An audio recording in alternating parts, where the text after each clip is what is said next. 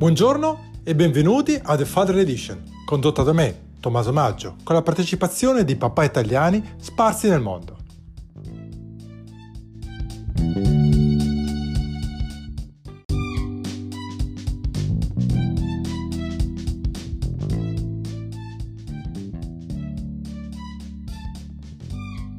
Buongiorno e benvenuti a The Father Edition. Questa è la versione italiana, curata da me, Tommaso Maggio. E oggi ho il piacere di avere come ospite Giovanni. Giovanni è amico di vecchia data che lavora nel settore della sicurezza.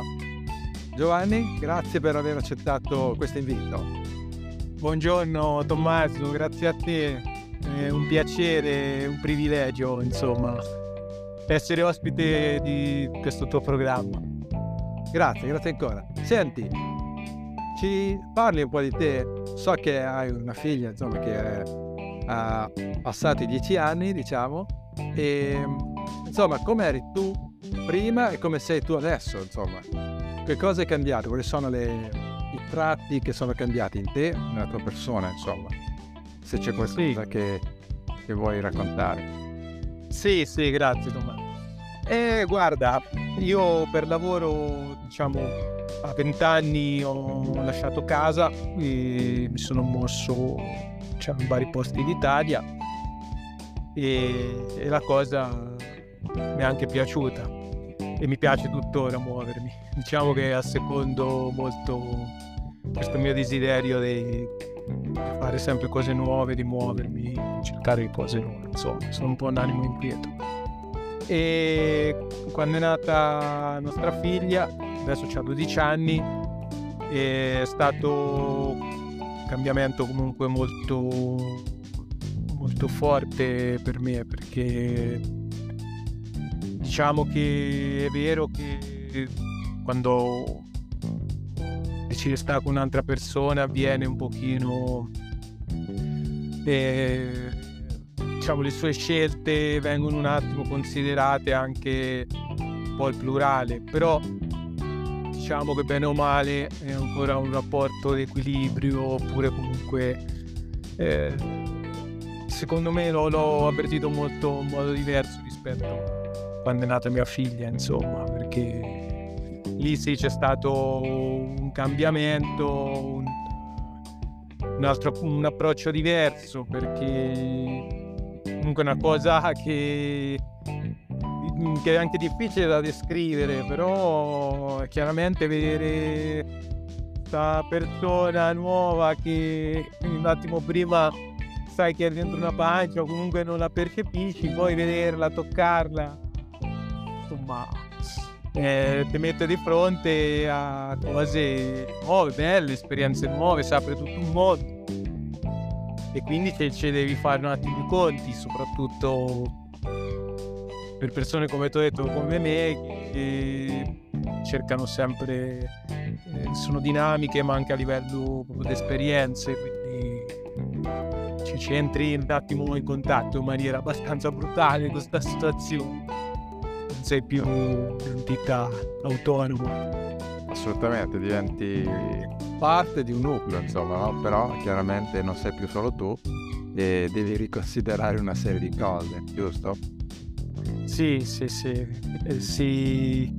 cerca, cioè si bilancia, si cerca un attimo di far... è anche più interessante, più stimolante,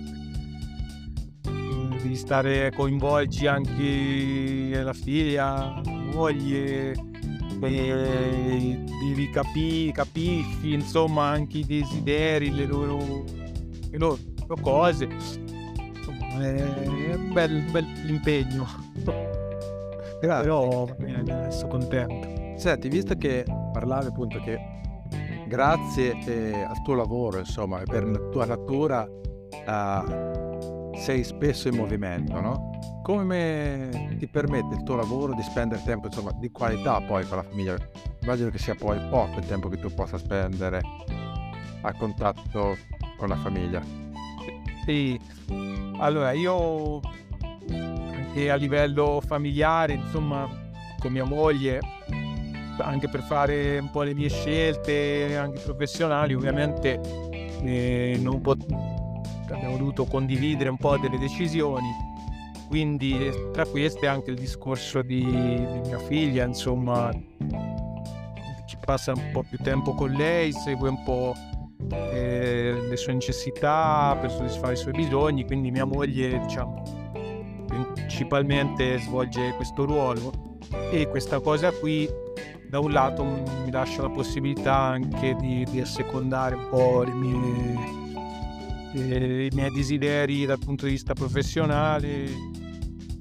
Pertanto, come dici te, il tempo a disposizione è minore, è limitato, però diciamo riesco con mia figlia, diciamo, ci capiamo abbastanza bene anche al di là delle cose che si dicono, no? Il linguaggio, diciamo, non verbale, ci capiamo molto, e stiamo magari a fare attività che ci piacciono.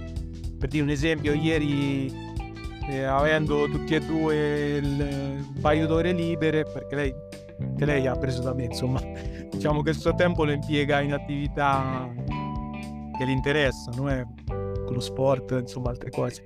E ieri, per dire, siamo andati a giocare con i racchettoni su un posto di mare qua vicino, e ci siamo fatti quelle 2 ore che magari abbiamo anche parlato poco, però già il fatto di fare un'attività insieme, 2 abbracci, 2 foto, 2 disegni sui sassi, queste cose qui, abbiamo passato tempo di qualità, e cioè, poi anche non parlandone eravamo tutti e 2 molto soddisfatti, insomma, e ci troviamo, insomma, questi momenti anche da soli che facciamo delle attività insieme, insomma. Non siamo proprio molto comunicativi a livello verbale, però ci capiamo.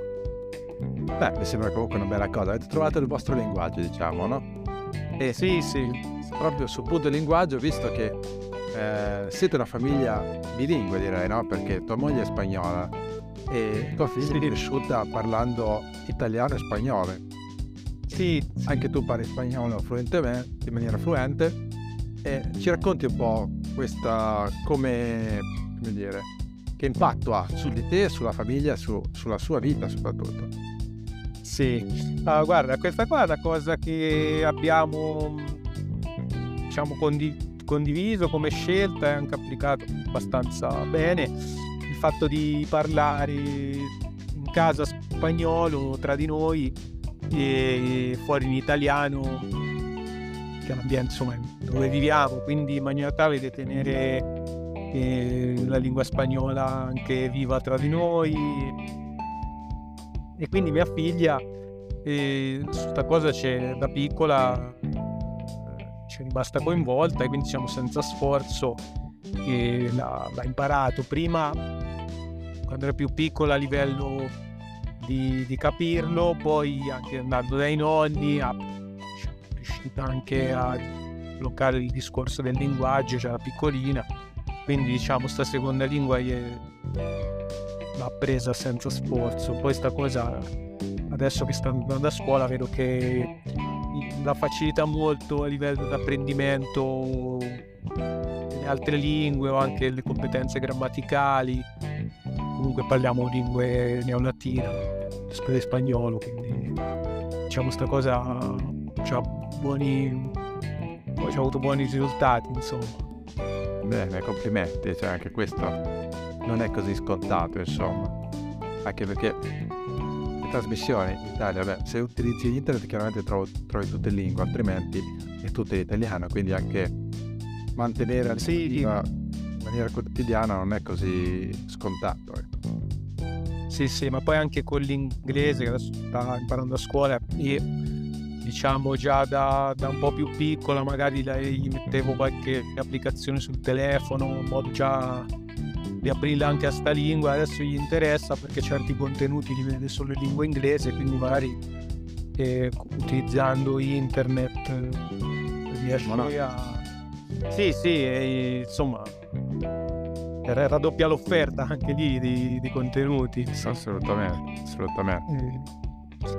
E quindi grazie per questo spaccato, insomma, questo spaccato interessante, insomma, e non scontato. Senti, ti volevo fare una domanda più personale. Vedi delle similitudini tra il tuo modo di essere papà e il modo in cui i tuoi genitori ti hanno cresciuto?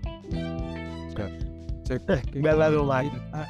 C'è qualcosa che ti ricorda il loro fare, diciamo, e che hai preso, Allora, magari diciamo, cosa inconsciamente? sì, bravo.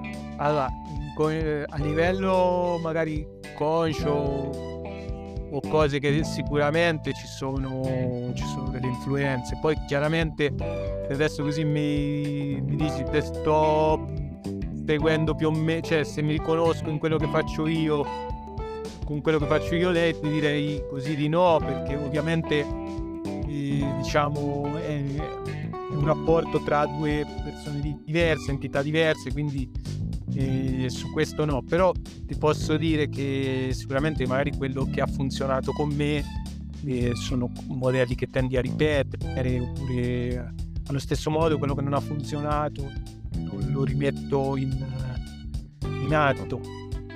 Poi ti dico una cosa, con mia figlia, come ti ho detto prima, riusciamo un po' a comunicare al di là delle parole, quindi magari certe cose sono agevolato, ma anche vedo rispetto anche a mia moglie, con lei cioè, ci capiamo molto di più. Io a volte assisto a loro che magari discutono, perché lei inizia ad avere già un'età, 12 anni, inizia a essere grandicella adesso, e vedo che a volte magari hanno incomprensione proprio perché lo scambio dell'informazione non c'è, diciamo che non si capiscono bene, perché il ricevente non riesce a capire il messaggio completo che magari dà l'altro.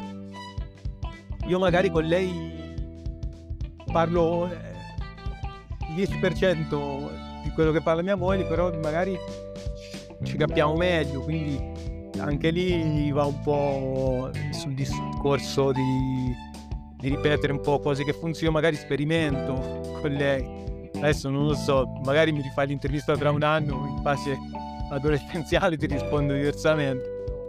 Per adesso diciamo andiamo così. Sì, questa è semplicemente un condividere le esperienze vissute. Sul futuro non lo sappiamo, insomma, perché i figli crescono e cambiano, e veramente cambiano loro, noi forse meno, però in qualche modo o ci adattiamo o poi si perde proprio la comunicazione, no? A quello che dicono, quello con i figli più adulti. Io guarda, per esperienza ma anche magari professionale, vedo che bene o male il lavoro, diciamo la fase educativa secondo me più intensa è quella da quando sono piccoli a st'età qui, perché poi a un certo punto loro decollano e giustamente ognuno iniziano a fare ragionamenti propri, hanno anche spirito più critico verso quello che gli dici, quindi diciamo gli strumenti secondo me li mettiamo in mano prima e poi dai, gli diamo un'occhiatina da distante. Assolutamente, almeno tendenzialmente dovrebbe essere così. Poi lasceranno il nido e non puoi star sopra 24 ore su 24 né pretendere di avere controllo assoluto, non ce l'hai quando hanno 2 anni, figurati dopo, no? Sì, infatti. E quindi bene, senti una cosa, qual è la lezione che, se vuoi condividere, più importante che ti ha insegnato tua figlia in questi anni? Guarda, la lezione è, secondo me, è non sottovalutarli, parlo in plurale, vabbè, in generale i figli, e magari osservarli oppure frenare un attimo prima di dire una cosa e pensare poi che impatti c'ha, perché comunque loro sono piccoli ma sono molto svegli, ti parlo rispetto a generazioni mia, no? E quindi sì, insomma, avere essere molto, io riesco, ci parlo in maniera come se fosse adulta ma già da piccola, perché per essere coerente, capito? Allora e poi ti dico, sì, la lezione è che, per dire, essendo come ti ho detto prima molto inquieto e così, e pensare stopparmi un attimino prima di parlare con lei o decidere, perché poi bisogna anche mantenere le cose, essere coerenti e tutto il resto, quindi mi do diciamo le mie mosse che da quando ero da solo, le improvvisate in spagnolo, le diceva corazonada, no? Che segui un po' il tuo colpo di genio del momento di cuore, te lo devi un attimo con loro Parte, sì, perché poi le devi anche mantenere cose. Il momento magari di rabbia te lo tieni un attimo per cose che non vanno, o quando lo devi riprendere, perché poi devi, sì, insomma, sono persone, quindi assolutamente, quindi bisogna sempre modulare noi, no? Se vogliamo, poi senza creare aspettative. sì. Però è certo, dopo chiaramente correggere, perché hanno anche bisogno di quello, perché per sapere poi le loro regole del gioco, di come stare un po' dappertutto, anche adesso mi viene in mente sta fase di adesso, che è quella in cui gli sto dicendo che anche dire no loro per cose che Variate. che non gli vanno, o che giustamente non è che dobbiamo sempre compiacere, no? L'amico, anche perché già capì che anche ci vuole anche rispetto per se stessi, e che se una cosa non va l'amico capisce, o aveva anche la sua dimensione, no? Allora questo era il tema che sto affrontando in questo periodo. No, è importante e non è semplice, insomma, anche perché appunto bisogna fare in modo che il tuo modo di parlare e esprimerti venga capito, come dicevi tu prima, altrimenti poi si interrompe il flusso di informazione e c'è come si dice in inglese, un misunderstanding, no? Sì. Quindi poi finisce che ci si chiude o da una parte o dall'altra, però poi si lascia uno spazio vuoto e silenzio, che è la cosa peggiore. Quindi Sì. complimenti per lavorare su te stesso per arrivare alla miglior connessione, quello che ho capito, no? Sì, siamo lavori in corso. Credo che valga un po' per tutti, anche parlando con papà con figli ventenni che hanno a loro volta avuto figli, anche loro continuano a dire che è un lavoro che non finisce mai, perché prima c'è qualcosa da imparare, appunto crescono, poi sono loro che danno la loro opinione, quando sono adulti poi hanno i loro figli, il lavoro raddoppia, quindi è solo una questione di salita. Poi chiaramente quello che fai è condividi poi alla fine le tue esperienze, è quello che puoi dire. Che regole gli dici, guarda, so che questo, se fai quella cosa ti porta in quella direzione solo perché l'hai vissute. Sì, infatti. Sì, giusto. Senti, quale consiglio daresti a dei neopapà o qualcuno che insomma sta ancora pianificando, che però ancora non si è lanciato? Sì, ecco, bravo, non pianificare troppo, e direi questo, non pianificare, di viversela bene, tutti gli accadimenti che ci sono, no? Perché è un percorso belli, qualche difficoltà, qualche ostacolo, di viverseli, di assaporarseli, e proprio in base a sta cosa anche elaborare quelli che sono i prossimi impegni a breve termine, diciamo, per chi aspetta un figlio, insomma, diciamo, viverla molto serenamente, e adesso anche magari non avere, perché ci sono tante informazioni, no? Che piovono da tutti i lati, anche sì, forse ne abbiamo trovato la giusta misura, dai, che nel mezzo sta un po' la virtù, no? Come dico. Assolutamente. Ecco, poi anche il pianificare, già parola è, perché poi non sempre tutto viene come diciamo noi, no? Allora devi, diciamo, prenderla, sì, un pensierino che va bene, ma non troppo strutturato, insomma. Sì, anche perché poi, come si dice, no? Di solito se prometti una cosa, soprattutto ai figli, poi se l'aspettano. Quindi ecco, bravo. Promesse, meglio pensarci su. Non che non bisogna farle, però insomma farle in maniera adeguata, ecco. Senti, un'ultima domanda prima che mi dimentico, visto che oltre ad essere bilingue, tu avete deciso, tu e tua moglie, di mandare vostra figlia in una scuola di stampo montessoriano. Sì, Ecco, sì. ci dici in 2 parole proprio l'esperienza che all'estero è una cosa che si vende bene, nel senso che Montessori, il processo Montessori, sì, Montessori è ben conosciuto soprattutto negli Stati Uniti, ma anche in Asia viene visto bene, un po' artistico, ma viene visto bene, no? In Italia lo si conosce meno, cioè c'è Reggio Emilia e il Montessori. Qual è la tua esperienza da papà che vedi tua figlia crescere con questo approccio? Ah, guarda, io ci ho avuto, effettivamente come dici te, la grande fortuna di un amico che me ne ha parlato, perché qui in Italia una volta la generazione mia la trovava sulle 1000 lire e poi magari non sapevi, anche se ce l'avevi a pochi chilometri da casa, il luogo dove è nata, cosa effettivamente ha fatto questa grande signora, no? Che ci abbiamo avuto. E quindi c'è tutto un mondo dietro, e interessantissimo, e ne siamo venuti a conoscenza proprio tramite sto caro amico, e anche mia moglie, che per esempio è spagnola, e gli è subito interessato, e ne sa più di me, devo dire la verità. E quindi quando c'è stata la possibilità di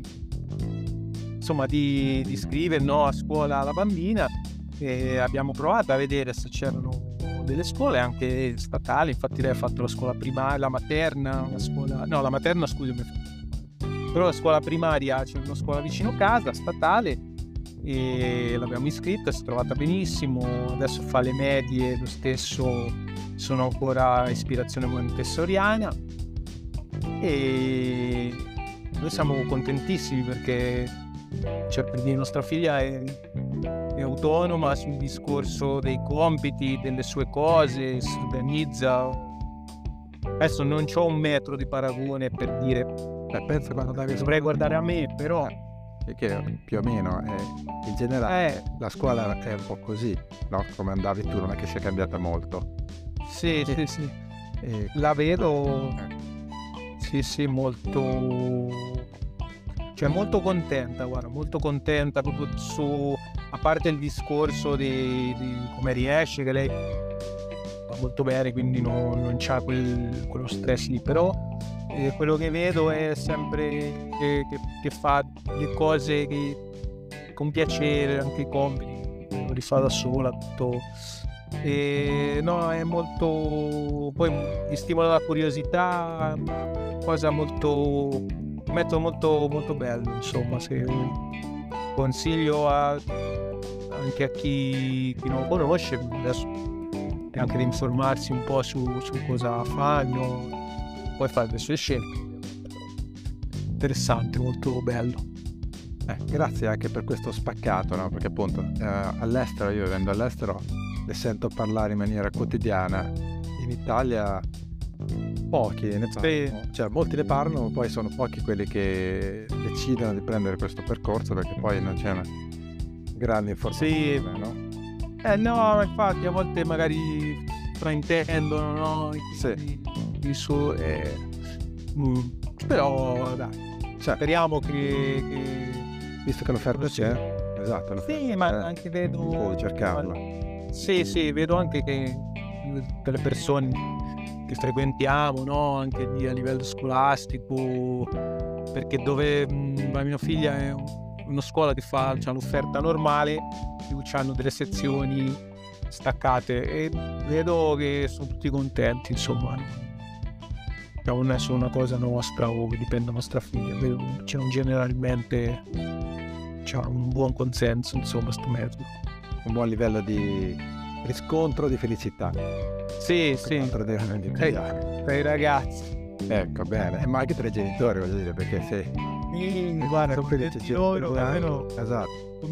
da come la vedo io, contenta mia figlia, contenti tutti. Sono loro poi che vivono. Sì. Bene. No, grazie mille per questa, per il tempo dedicato e per averci raccontato un po' di queste tue esperienze, insomma, come dici tu, in progress. Grazie a te. In bocca al lupo per la fase teenager che appunto sta entrando, e quindi Vabbè, io confido in qualche tuo suggerimento poi, perché insomma, visto che sei una persona parecchio competente in queste materie, insomma, quindi io aspetto che tu sappia dare qualche buona indicazione, come hai fatto già. va bene, farò del mio meglio. Grazie, a presto allora. Grazie a te, ciao Tommaso, Arrivederci, ciao.